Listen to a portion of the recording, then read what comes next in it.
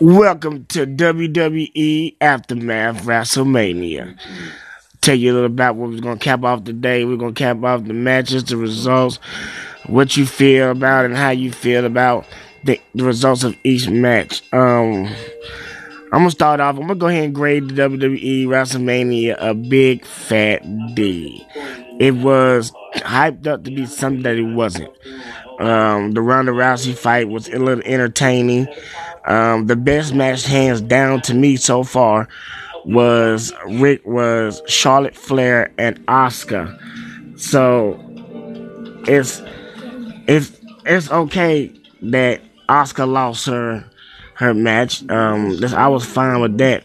What I wasn't fine with was the aftermath of the AJ Styles and Shinsuke. That match was of F, first off, on their standards.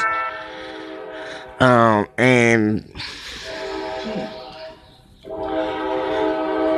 the aftermath of Shinsuke turning bad was not good at all.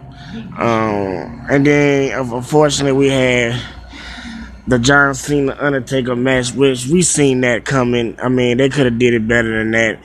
They just kept on putting the camera on John Cena instead of showing him once, maybe twice, and then don't show him again until the referee came down there and got a touch on him. And that's that bullshit, if you don't mind me.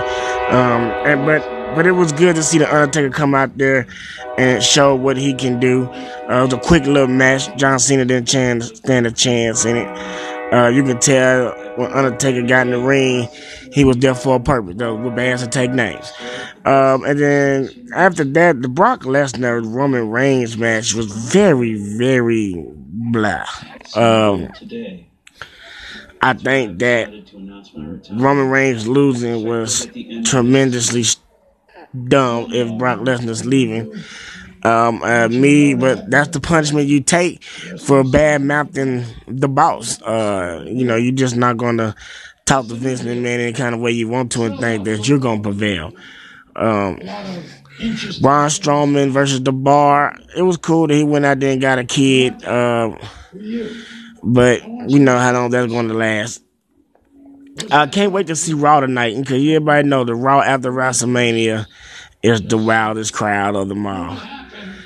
So if you have any comments, leave them below. I'll get back to them when I come on the show. This is just a little recap. The official show starts tomorrow at 8 o'clock at night. Can't wait.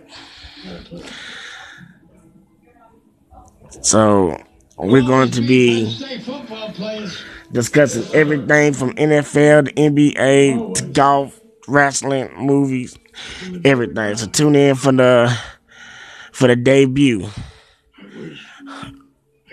of the Fat Boy Fresh podcast.